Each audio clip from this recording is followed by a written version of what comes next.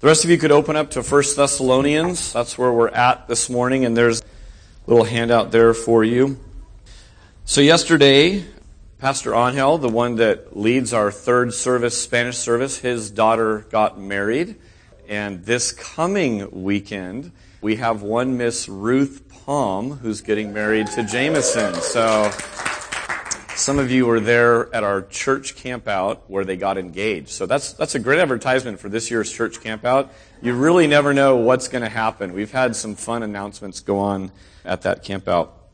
You know, a wedding is one of those moments where we and me kind of collide, right? You have two me's that walk up and you walk away as a we.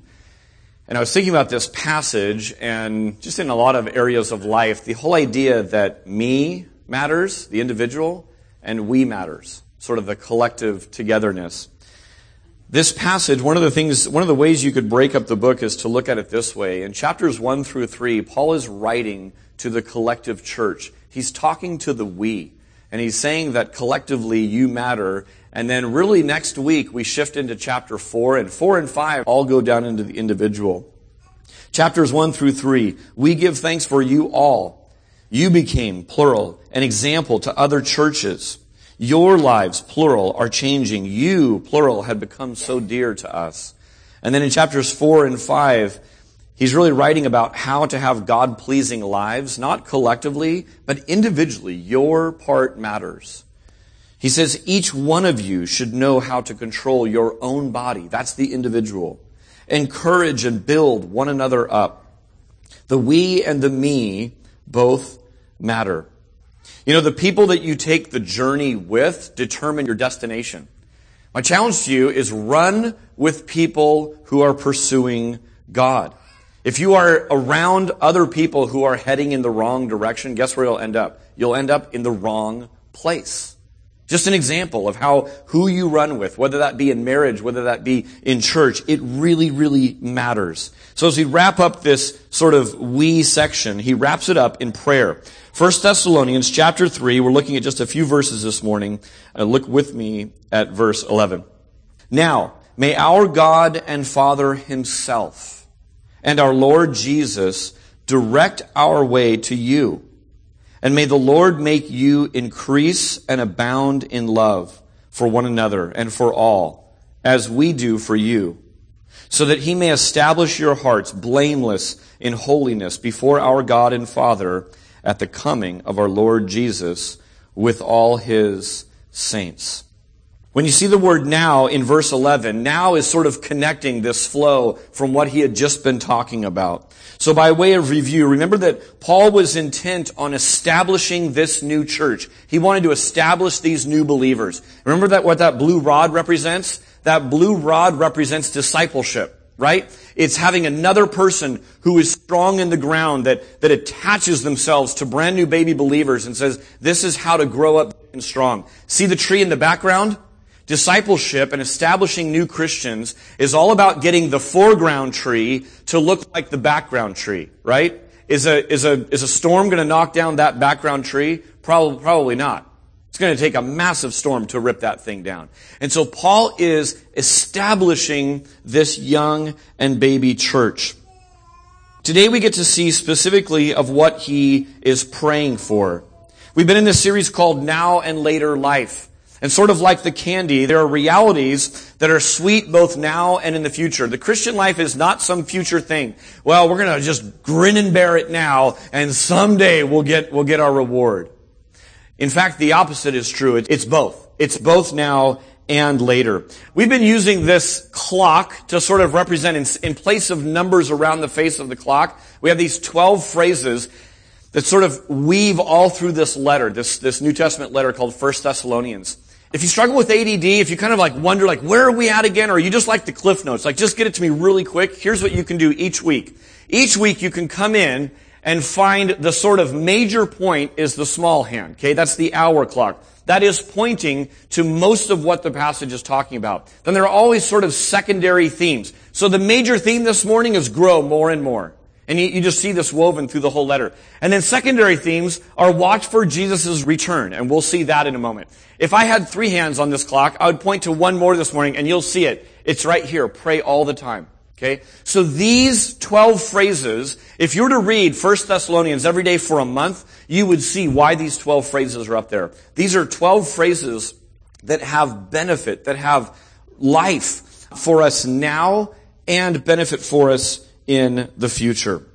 By the way, there are a couple of doctrines that just sort of leap off of the page. And we're not going to dive heavy into these doctrines because this is not a passage trying to explain those doctrines, but these doctrines kind of emerge from this. One is the Trinity.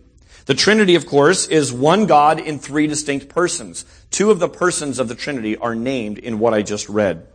The second doctrine is called eschatology. It's future things. It's the return of Christ, the second coming of Jesus. Now, end times and the Trinity. This is pretty confusing stuff, right? If you were a Christian, you come from a long line of family members who like to argue and bicker over the finer points of things they don't fully understand. Okay? That is church history. You go read it for yourself. God has put all this truth in the Bible, and so it's there. So we ought to be digging into it, but here's the truth of it. It's a mystery to us as well. So I hope that you will sort of dive into this. By the way, 2 Thessalonians is the sequel to 1 Thessalonians. Do you know why 2 Thessalonians was written? Because people got so psychotic about the return of Jesus Christ in 1 Thessalonians that they started acting completely Jesus crazy. And Paul had to go back and write a second letter and say, no, keep your jobs. Keep living this life now. He's coming at some point. We don't know the hour. You are taking the things I said out of context. Stop being Jesus crazy. That's sort of a nutshell what 2 Thessalonians is about. Maybe we'll do a series called Don't Be Jesus Crazy, but that would be confusing. Bottom line is, people get Jesus crazy when you talk about end times. People get in fights. People get all kinds of just, all over the map. I think both the Trinity and eschatology, things to come, are really important to study. Again, it's in the book. So God, you've put these things in here. You've put these prophecies in here. You've put these hints about you in here. But this morning isn't the context for it. Now, you might be brand new to this whole deal, and you're just asking this simple question. I'm just trying to figure out how prayer works. How does prayer work, and what does God want me to do? I think that we're going to touch on the deep end a little bit this morning, and I think we're going to touch on the shallow end a little bit this morning. Here's in a nutshell what God wants you to do. He wants you to be more awesome, okay? That's it. That's why I called the message Be More Awesome.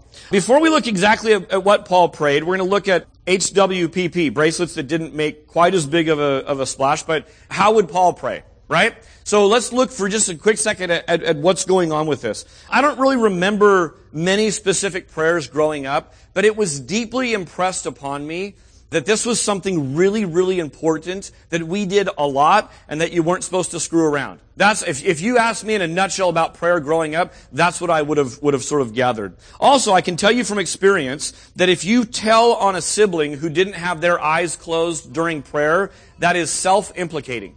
Okay? Do not do that. I'll just give you the punchline now. Don't do that because they'll know that you had your eyes open to be able to discern that. Prayer in this letter, like so many others, is woven throughout the entire teaching. 1 Thessalonians 1:2. We give thanks to God for all of you, constantly mentioning you in our prayers. Chapter 3, we pray most earnestly, day and night. Chapter 5, pray without ceasing. And he closes the letter saying, brothers, pray for us. Prayer is woven through this whole letter. I want you to notice and jot down a couple of things. One is, notice that they prayed together. If you go back up to chapter 3, verse 10, you see a simple little word that says this. We pray. We pray means there was collective, collaborative prayer going on. Don't you get to know some things with people when you begin to pray with others out loud? You actually get to know them in some different ways. I know that's really strange and really funky for some of you. Let me just tell you, practice eases that a little bit. It feels weird because you go, I know this isn't a performance for these 4 people around me. I have no idea why I'm even nervous praying about this. I'm just talking to God, but I don't want to pray out loud. Here's my admonition to you. With all the grace I can say, get over it. Get over it. Just begin to have a conversation. Begin to do it little bit at a time, little bit at a time. Part of what we challenge every community group ought to be doing regularly is just to pray out loud together. In a large setting like this, we can't go around the circle and have everyone pray. It would just take too long. So usually there's someone leading the congregation in prayer. But man, that's where midweek those community groups come in and allow for that communal prayer to happen. You know, talking with God together in our offices here every week. We have some prayer time just with other local pastors. But when you talk with God together, it develops your friendship and your closeness and your knowledge of one another differently than talking to each other about God. So our goal every Wednesday from 9 to 10 is we get together and we talk to God together, openly. Instead of coming together, pastors like to get together and they talk to each other about God. You see the difference? Out of that time together, there's just been such a natural development of relationship and care and longing and yearning and celebrating and weeping when other churches, when other parts of our body in this valley are up or down. There's been a whole new ministry that's been born out of that prayer time specifically. It's called Foster the Bay. You may have heard about it. We're kind of big into that around here. So some neat things happen when there's collaborative, collective prayer. Secondly, they prayed like it mattered. It says that they were constant in it. They were earnest. It seems like any time was a good time for them to pray. Prayer wasn't occasional. They prayed night and day. And prayer wasn't easy. They prayed earnestly. If you're doing anything earnestly, it's not kickback, right? Colossians 4:12. You could jot down Colossians 4:12 about this guy Epaphras. Epaphras, Paul writes, who is one of you, a servant of Christ Jesus, greets you, always struggling on your behalf in his prayers. Wouldn't that be a cool way to be known? Hey, there's that guy Epaphras. Remember him? He wants to send his greeting. He is always struggling with all his might in his prayers for you. His prayer wasn't just a quick thing before a meal. It wasn't a quick bedtime recited prayer. He was doing this in earnest. It took effort for him. I believe that our prayers become distracted, disjointed, and downright boring when all that we're doing is building consensus around beliefs instead of building God's kingdom with our belief. Do you see the difference? It's not just about gathering together and kind of giving mental assent to theological truths here on Sunday. I think that's when we can just fall into repetitive things. It's when we get out and begin to live those things. Doing the Bible instead of merely studying the Bible gets you talking to God in some different ways. Amen? Yeah. Man, if you just look and study and that's all you're interested in is just gaining more information, that's like watching a documentary on the History Channel, which I love, the rest of my family hates, right? I don't do anything about it. If I watch something on Gettysburg, I don't dress. I'm not the guy that dresses and goes and reenacts. I just watch it. I go, that was mildly entertaining. I learned something new, and I leave. If we treat the Bible the same way, our prayers look and feel different than doing the Bible instead of simply studying the Bible. Prayer becomes earnest and constant when you are in over your head and walking by faith. How are we supposed to walk? By sight or by faith? By faith. That means by default, we are in over our heads. That's when your prayers become constant. Doesn't any time seem like a good time to pray when you're in over your head? Yeah. You don't wait for the 3:00 hour. Ding, it's prayer time. No. You cry out anytime. Anytime's a good time. Man, my worries, my anxieties, they don't show up on a polite schedule. They show up oftentimes in the middle of the night when I should be sleeping. That's a good time to pray. Anytime's a good time to pray. I just read a short little book that I just wanted to recommend to you. A guy by the name of Donald Whitney, and you could write this down, Praying the Scriptures. Praying the Scriptures. And what he's trying to tackle in Praying the Scriptures is this. He kind of wrestles with this question. He says, stop praying the same old things about the same old things. You ever feel like your prayers are that way? I mean, you use the same old language about the same old things, and you're talking to God on high. As you pray the Scriptures, it's just a simple thing. And it's not like I haven't learned this before, but it was just a great refresher to go to Scripture and just open the Bible and begin to pray what you see there. So he uses, by way of example, Psalm 23. What is God called in Psalm 23? The Lord is my shepherd. So God's revealed himself, says, hey, I'm a shepherd. Are there things to pray about? God, you're our shepherd, and I need your protection today. I need your protection over my kids. Thank you for being the good shepherd.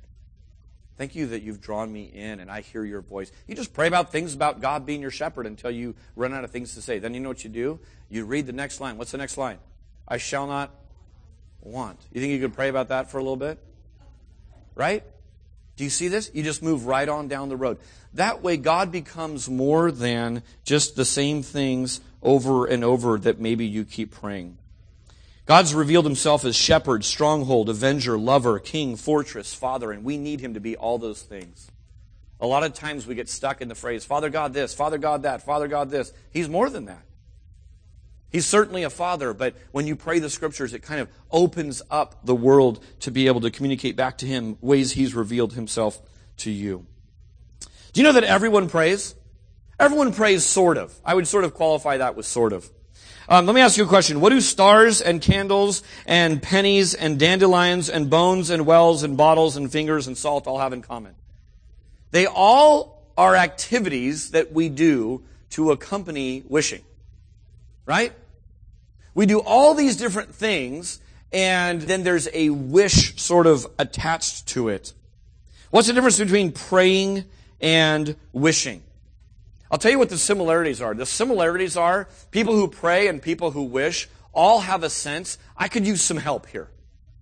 I'm in a little bit over my head. I could use something extra. I don't know if I know much about wishing wells, but I'm going to throw this penny in. It doesn't cost me too much. I'm going to just make a wish just in case this thing's going to help me out.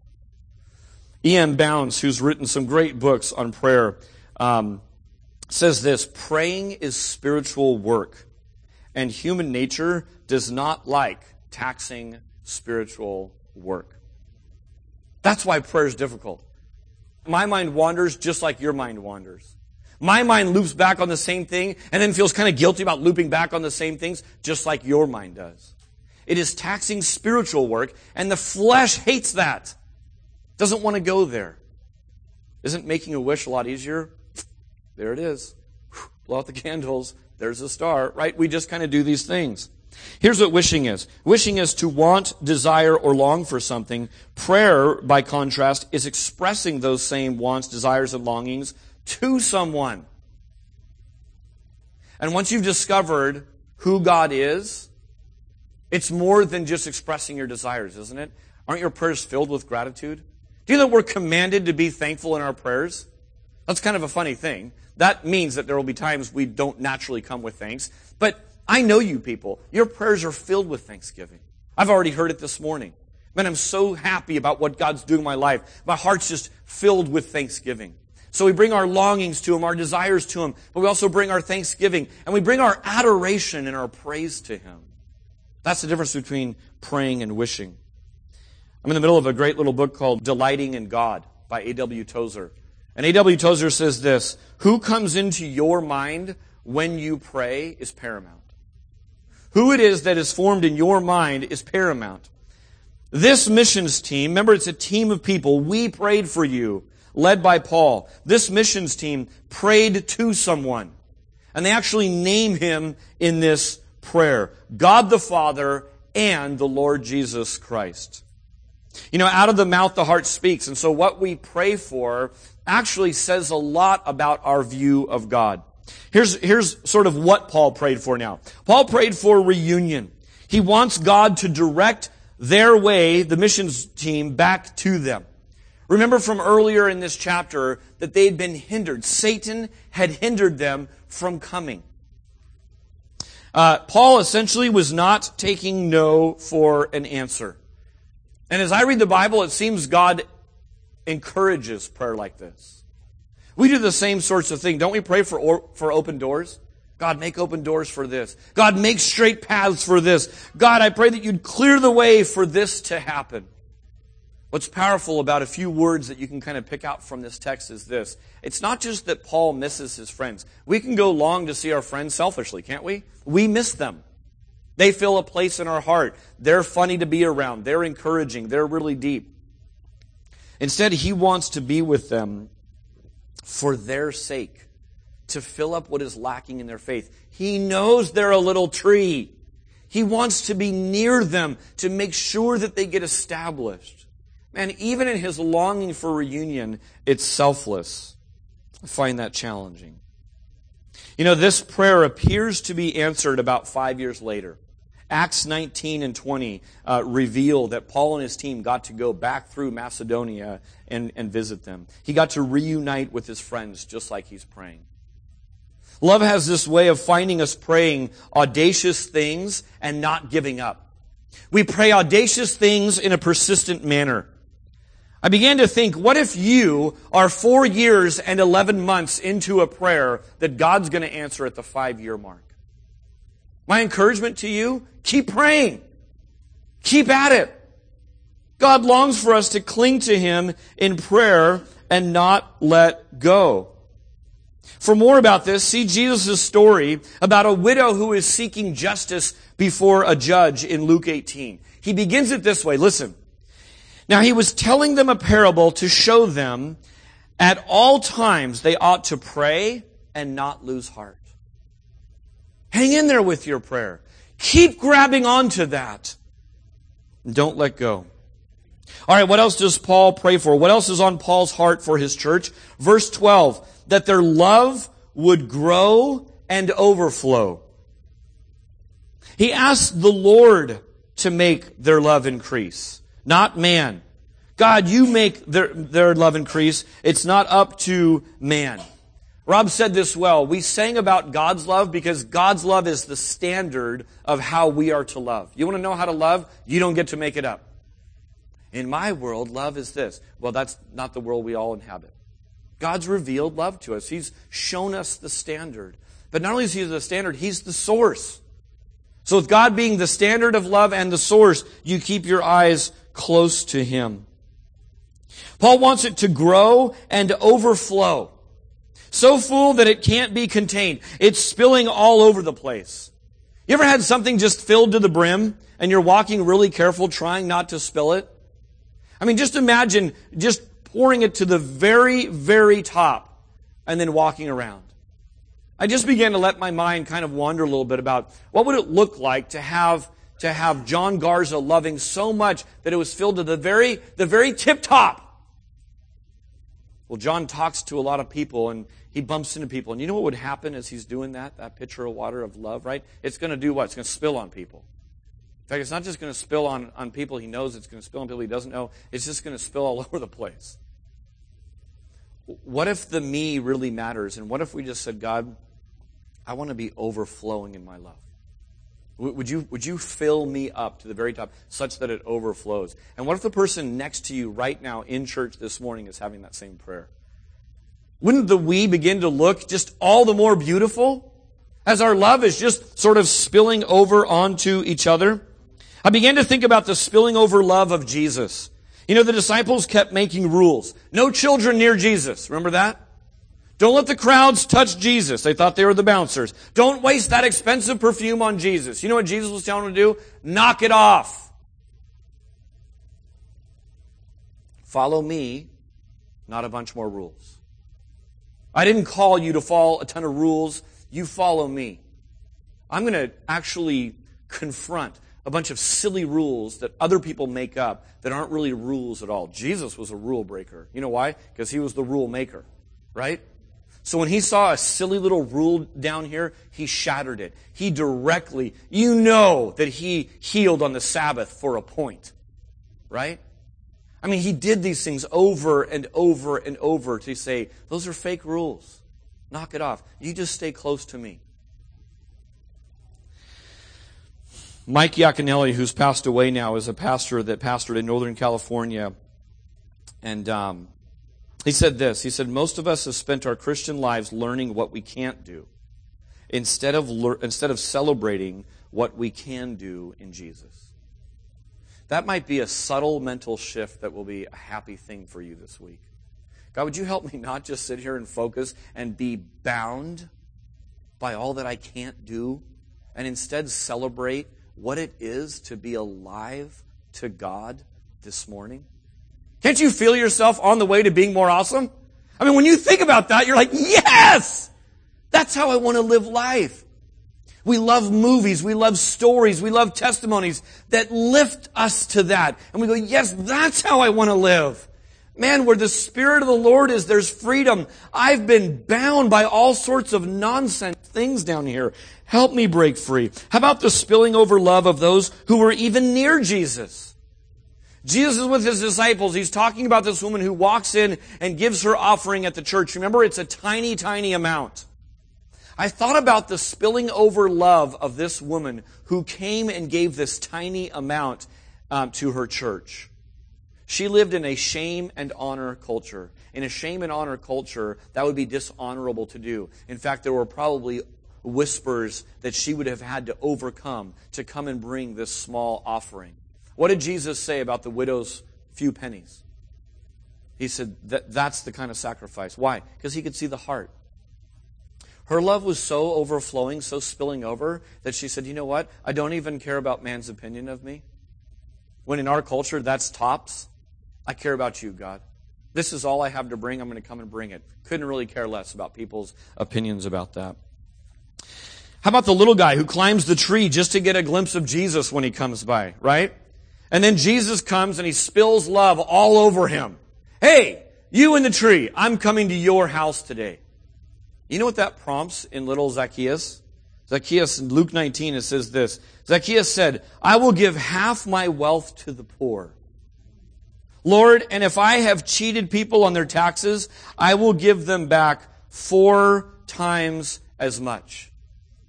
This is Gallagher concert level splashing, right? I mean, this is spilling over and just spilling on people. Man, I get it. Jesus spilled on him and his love began to overflow. Perhaps my favorite, though, are 4 unnamed people who lower their friend down the hole in the roof because they're trying to get to Jesus. Remember that? They must have had bumper stickers that said, no room, no problem. I mean, these were guys that just said, God help us get our friend to Jesus. And Jesus' answer must have been, you don't need help, you just go do it. What's standing in your way? And they began to figure it out. Well, let's see, there's no room going in the traditional way. I got it. What if we went in from the roof and we just put him right in front? And again, almost everyone else there thought some rule was being broken in church that shouldn't happen. But what did Jesus do? He commended them, right? He seemed to embrace that. I've never had that happen in a church service, but I think that'd be so cool. Maybe God's answering your prayer with this. What's stopping you? What's stopping you? Don't take no for an answer. That seems like that's within my will, that you want to bring a person to Jesus. Yeah, I think I'm good with that. And you just grab hold and don't let go of that. Figure it out. These are just some of the examples that have some things in common, and that is this. Love is only really expressed, or love is only real when it's expressed and acted upon. In 2012, we did this series through the book of James. And if you know the book of James, you know that the book of James is keenly aware and concerned with sort of how faith and action intersect, right? And if you take either one of these gears, faith or works, and you just have it by itself, all it is a spinning gear. It doesn't move anything at all. And so the book of James is concerned with this. Either one of these alone is dead. So we went with this theme, James, do or dead. And it was this sort of Western theme. We had a lot of fun with it. When we got to James chapter 2, we brought up this thought, that you can dress as a cowboy, but if you don't do the actual stuff, it's fake. Right? You can dress up as a cowboy all you want. You can talk about love all you want. But if you don't actually ever do anything, it's totally fake. We have a phrase in our culture, we say talk is cheap. Show me the money. No, that's a different one. Here's the bottom line. You can't actually tell who the real cowboy is just by looking at this picture. You have to see them in action. Once you see them in action, no matter how they look, no matter how they talk, that's when you begin to discern who the real cowboy is. So think about overflowing love. Overflowing love uses things to help other people instead of just playing with things. Right? That's what overflowing love of Jesus looks like. Overflowing love of Jesus fixes broken stuff instead of just looking for the photo op. I'll show up if I get some publicity. Does this sound familiar in a presidential campaign run? Man, overflowing love actually does good in the world. Overflowing love does awesome things instead of just talking about awesome things, right? When you see it in action, you go, yes, that's what I want. And overflowing love lays it on the line with no little padded mat to catch you when you fall. There's really things at risk when you spill over your love and take Jesus at His word. Do you know that in the Scriptures we're told to walk by faith and we're told to walk in love? Walk by faith and walk in love. Just begin to think of how those two intersect. I've been seeing more and more how those things intersect. The more you try to walk in love, guess what? Your faith is going to have to increase. The more you step out and walk in faith, God's going to call you to walk in love. You almost can't do one without the other. By the way, here are some of the awesome things that were on NBC's Heart and Tongue and Prayers back in 2012. Here's what was so cool to look at this list. Some of you remember some of the poster boards we had around the room during this series. I looked at this list and I thought, wow, 5 of these are growing and overflowing in ways we couldn't have imagined back in 2012. The only one that has sort of faded in priority is international student ministry. And I'm wide open. If God has put on your heart to reach out to international students, come and talk to me, come and talk to someone, let's get that figured out. But it was so exciting to see the sort of seedling phases that some of these ministries were in and how the love of this church has grown, overflowed, and spilled over. God says, man, you guys are still at this, and that's an awesome thing. You know, the order that Paul talks about in this passage is consistent with other places. We're to love one another, that is Christians, and then our love ought to spill out to everyone. He writes this a little bit differently in Galatians 6:10. Do good to everyone, especially who? Your Christian brothers and sisters, especially to the household of faith. Do good to everyone, especially those you live in close proximity with. Don't you dare be a hypocrite by loving strangers and being able to pull back and retreat whenever you want, but not loving those. Who's your closest neighbor? If you're married, look at your spouse. That's about as close as a neighbor as I can imagine. If you have parents in the room, look at your parents. If you have kids in the room, look at your kids. Maybe some of you have invited your neighbor and they are sitting with you in church this morning. Look at them. My little 5-year-old yesterday, 2 nights ago, prays, hey, we're supposed to be kind to our neighbor, Dad. I'm like, yeah, you're right. We ought to do that.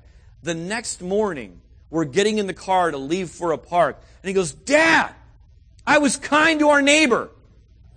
I go, sweet, what did you do?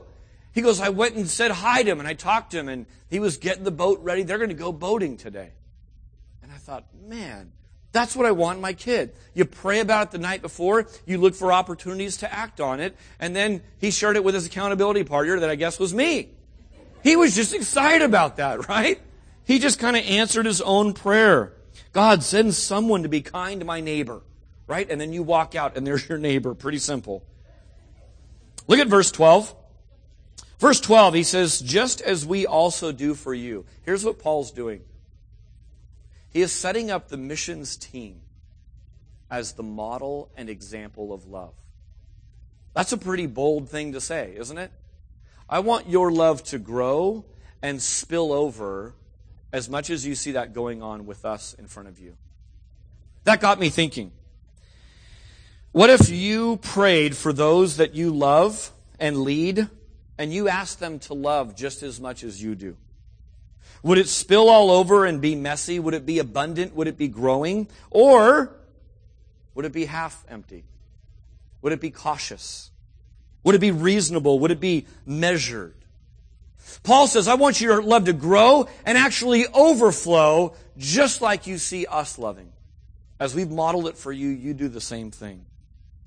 Lastly, he hopes to establish them. He kind of loops back to 2 themes that he's already talked about. Establishing them and them being watchful for Jesus. themes that he's been over before. Verse 13, so that he, again, he's appealing for God to be doing this work, so that he may establish your hearts blameless in holiness before our God and Father. Paul knows that God is doing his work of forming Christ in us, and he expects us, new Christians, old Christians, to be doing our work. What is our work? Our work is to be cooperating with God as he forms Christ in us.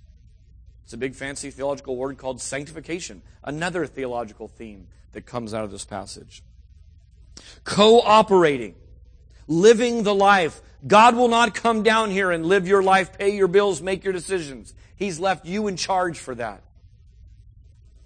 It's like he's set up this world and he's given us authority to say, here, you're going to be co-rulers with me. You're going to set this thing up. Go and set up systems. Go and make decisions. Go and let love and mercy be in your right and left hand, and you go do this thing. That's what God's called us to do. 1 John 2:6 says, whoever claims to live in him must walk as Jesus did. To me, that sounds an awful lot like God's not just concerned with us finding Jesus, but following Jesus, right? We're not done when we found Jesus. I found Jesus. Great. Didn't even know he was lost, but I'm thrilled for that. Are you following him? That's what he wants. Take a step with him. Whoever claims to live in him must walk as Jesus did. Get moving. How did Jesus live? Well, he taught us to do some things. He had no need for repentance, but we know that we're to repent when we sin. That means to turn from it. We know that we're to put sin to death. We know that we're to be completely dependent on the Spirit. We know that we're to be delighting in God. If you want to jot down one little passage that kind of spells out, hey, what should I add to my faith? I've got faith. Now, what else should I do? Write down 2 Peter chapter 1, starting in verse 3. There's a list that would keep you there busy for a long time. It's just this process of sanctification. Here are some very specific things you can begin to take steps on. I love that he says, before our God and Father. He's praying that they would be holy and blameless in heart before God. God's eye and judgment are all that concern the Christian when it comes to holiness. God, it's for you that I'm doing this. It's for you that I want to be blameless. Here's a huge snare for many of us, for just many people through history. Some people become smug or absolutely depressed. You know why? Because our estimation becomes tops. How I feel, how holy I feel. And if I feel I'm holy and a lot more holy than the rest of you, what do I become? S-M-U-G, right? Or I look at you and go, man, you're some truly awesome people. I feel like dirt. And then I become depressed. There's another thing that happens, and that is that you become hypocritical. You become hypocritical when other people's estimation of my holiness and blamelessness become tops. When I am most concerned about what other people think, and I'm the widow bringing the tiny amount, I stop bringing my offering to God until I can get up a nice big amount, right? That's hypocritical. It's hypocritical if you are living a holy life, because here's what happened. The inside, we just sang from the inside out, the inside shrivels up and dies because we don't feed that, we don't nurture that, we don't water that, we don't tend to our hearts. What do? We manage our image. I'll tell you who's most threatened by this, me. You know why? I get paid to be a Christian. Not really. But it's a weird thing to stand up and have this sense that, well, you're a pastor. Whenever you heap, well, you're a pastor on me, you know what I want to do? Sometimes I do it. I throw back. Stop, time out. I'm a beggar at the foot of the cross just like you. We are on same and equal ground. So there's a real tendency for Ben, for myself, for Rob, for people who get up in front of others to begin to manage the image and not tend to the heart. Man, that's deadly. Then he turns to this, when Jesus comes. Here we are at the end of another chapter. I told you this at the start, you've probably forgotten. Every chapter in 1 Thessalonians, every chapter ends with the return of Jesus Christ. Do you think there's a pattern there, right? Watch for Jesus' return. He keeps coming back to this. Man, you live now based on that later reality. This is the whole theme of the book. Be watchful, be awake. Jesus is coming back. Here's the question. Is that good news for you or terrifying news for you this week? How should one get ready for Jesus' return? Are there preparations that should be made? Some of our families have gone through 9 weeks of of training with the county, so they're now approved to be foster parents in Santa Clara County. We're going to be getting them up in the weeks ahead and praying over them and celebrating that. It's an awesome thing. You know what's happening now? Now comes some final steps where they're going to be having county workers come over and see how they store their knives to make sure that it's safe. Right? And how many electrical outlets are there, and where they're placed, and where do you store your medicines, and all kinds of things. You don't think there's preparation in your house when you know a county worker is coming over to inspect your house? You make preparations. Grandma's coming over. Do you make preparations? Yes. Hey, the police are on their way over. Do you make preparations? Absolutely. When people come, if you really believe they're coming, you make preparations, right? I mean, it's a really simple thing. It weighs on your mind and you prepare.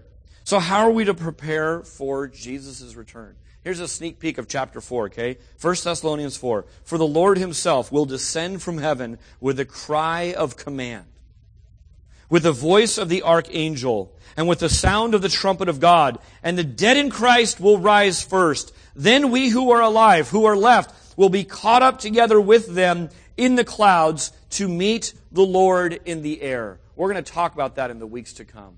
Jesus is coming back. How do we prepare? You know, Jesus taught us to live expectantly in readiness. Open Matthew 24 at some point and just scan through all these different passages, okay? Matthew 24:36. But concerning that day and hour, no one knows, not even the angels of heaven. Verse 42. Therefore, stay awake, for you do not know what day the Lord is coming. 2 verses later, therefore you must also be ready, for the Son of Man is coming at an hour you do not expect. 6 verses later, the master of that servant will come on a day when he does not expect him. And a few verses later, watch therefore, for you know neither the day nor the hour. Jesus is teaching us, I am coming in reality. Be prepared. You don't know when it is. So don't be fooled by people who tell you they know. They're lying. What comes to your mind at Jesus' coming? Is it not yet or hurry up? Is it fear or is it joy? Do you have a sense of apathy or do you have a sense of readiness this morning? Do you pray for it? This is a convicting question I ask myself. Does it show up somehow in my calendar, in my finances, in the way that I use my time and my energy? How does the Lord's return reveal itself? Paul evidently feels that this news would establish and encourage believers like nothing else. Hey, if you're going through a storm, Jesus is coming back. Hang in there. Man, you're tempted by this worldly city that you live in. By the way, Thessalonica is just like doing a church plant in our day and age, probably worse. And don't give in. Don't buy in. That leads to death. Jesus is coming soon. Let that affect your life. You're tired of loving other people and spilling over. You're tired of witnessing. Hey, Jesus is coming soon. Keep at it. There are those in Scripture who hate His appearing. They are not looking forward to His appearing. Jesus tells a parable in Luke 12. And this guy, basically the master goes away. And the guy didn't even outwardly say anything. It says this, the man said in his heart, my master is delayed in coming. And because he believed in his heart that his master was delayed in coming, he began to act wickedly. He began to beat servants and run the kingdom in a way that his master wouldn't have been pleased about. You know what was left for that master upon the guy's return? It was judgment and punishment. That's the story Jesus tells for those who hate His appearing. How about for all of us who love His appearing, who long for and pray for His appearing? 1 John 2:28 says this, abide in Him, so that when He appears, we may have confidence and not shrink from Him at His coming. Isn't that how you want to meet the Lord Jesus? 2 Corinthians 5:9 says this, we make it our aim to please Him. You want to know how to get ready? You make it your aim to please Him. For we must all appear before the judgment seat of Christ. All right, I want to close with some practical thoughts on how we can be more awesome. You know, you can't plead for more awesomeness unless there's already a foundation of being awesome. So when I thought about it, I thought, man, if I were to write to this church, if I were away from you, by the way, I was at a men's retreat last week, and Ethan and I got to go up and speak to a really great group of guys up near Reading, and it was pretty powerful because we were there on a Sunday morning, not quite the same time, near second service time, celebrating communion, and I thought, man, my friends, my family are back at church, and they're celebrating communion and praying right along with us. Our hearts were united in spirit. But if I were to write to you, I would think about this church and go, man, you guys are awesome, be more awesome. That's the sense I have Paul's writing to these people. Man, you guys have become an example. I talk about you to other churches. You guys are awesome. Grow in that. Grow up in that. I thought about this, that growing in awesomeness isn't about more knowledge. I was at a kindergarten open house this week because I have a kindergartner, so it seemed appropriate. There was this wall talking about friendship, and I thought about how kindergartners in our little neighborhood get this. Here's Lamani. Friends are nice because they help people. Here's what Ellie advises or says. I have great friends because I am a great friend. Here's Ryan.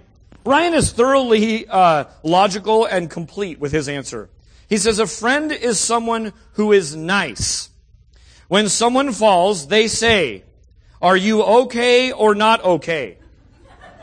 And then the picture says, are you okay? And the guy on the ground says, I'm okay. He's like a future airline pilot. I mean, that's the guy you want flying an airplane. He's going to get all the way through the list of every checklist. And then my all-time favorite on the wall came from this cute girl named Kaya. Kaya wrote this, a friend is someone who is playing with you. We are playing on the swing. You know, knowledge isn't the problem in how to be more awesome, right? We totally get this. We know how to just be a friend. We have so many awesome people here. We just really do. They're keeping it simple and they're making an impact. They're reading the scriptures and they're just following it. They're not just studying it and getting into arguments about things. I spend very little time arguing with you people. I love that.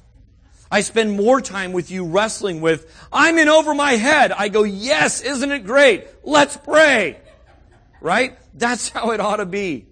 I don't even know of your awesomeness because I'm not with you all the time. But I get little snips and pieces here and there, and I'm so excited to be a part of this church. How can we be more awesome? What if we just prayed this for ourselves and other people, that we'd have a growing faith, that we'd have love that was overflowing, and that we lived lives that were blameless as we look forward to our homecoming with Christ. I mean, these things that Paul is praying for his church, we should be praying for one another. You know, being more awesome is harder than being safe, isn't it? It's also a lot more messy. But if our love is growing and overflowing because God is at work in us, look out. Here's 2 handles that you can kind of jot down. Number 1 is look intently at the most awesome life ever lived. Just read Jesus. Just look at his life. 33 years. His impact is undeniable in world history. He lived the most awesome life ever. So just look at it. And then here's step 2. Ready? Mimic what you see. How simple is that? You want to be more awesome? Look at the most awesome life ever lived. Mimic what you see. Let me give you some of his best hits. Love your enemies. Go the second mile. Return good for evil. Forgive 70 times 7. It's better to give than to receive. Give your life away. This is the most awesome life that ever lived, that inspires us all around the world to be better people. Mimic it. Like all of you, I want to be found much in love and hard at work when Jesus comes back. I want to remain in Him, as John 15 says, and I want to bear much fruit, as John 15 says. It's that simple. We're going to sing a song that is almost like a theme song for this series. It's called Even So Come. It says, call back the sinner. Wake up the saint. Jesus is coming soon. And then this refrain that we will join our hearts together and sing collectively is this. We'll be a church ready for you. Would you pray with me? God, would you birth in us a love and a longing for your return? God, you have poured so much love into us already. Help us to confidently spill that out to other people, knowing and being certain that you will replenish all that we need. You will not hold back from us. You will keep us filled up. We trust you in this in Jesus' name. Amen.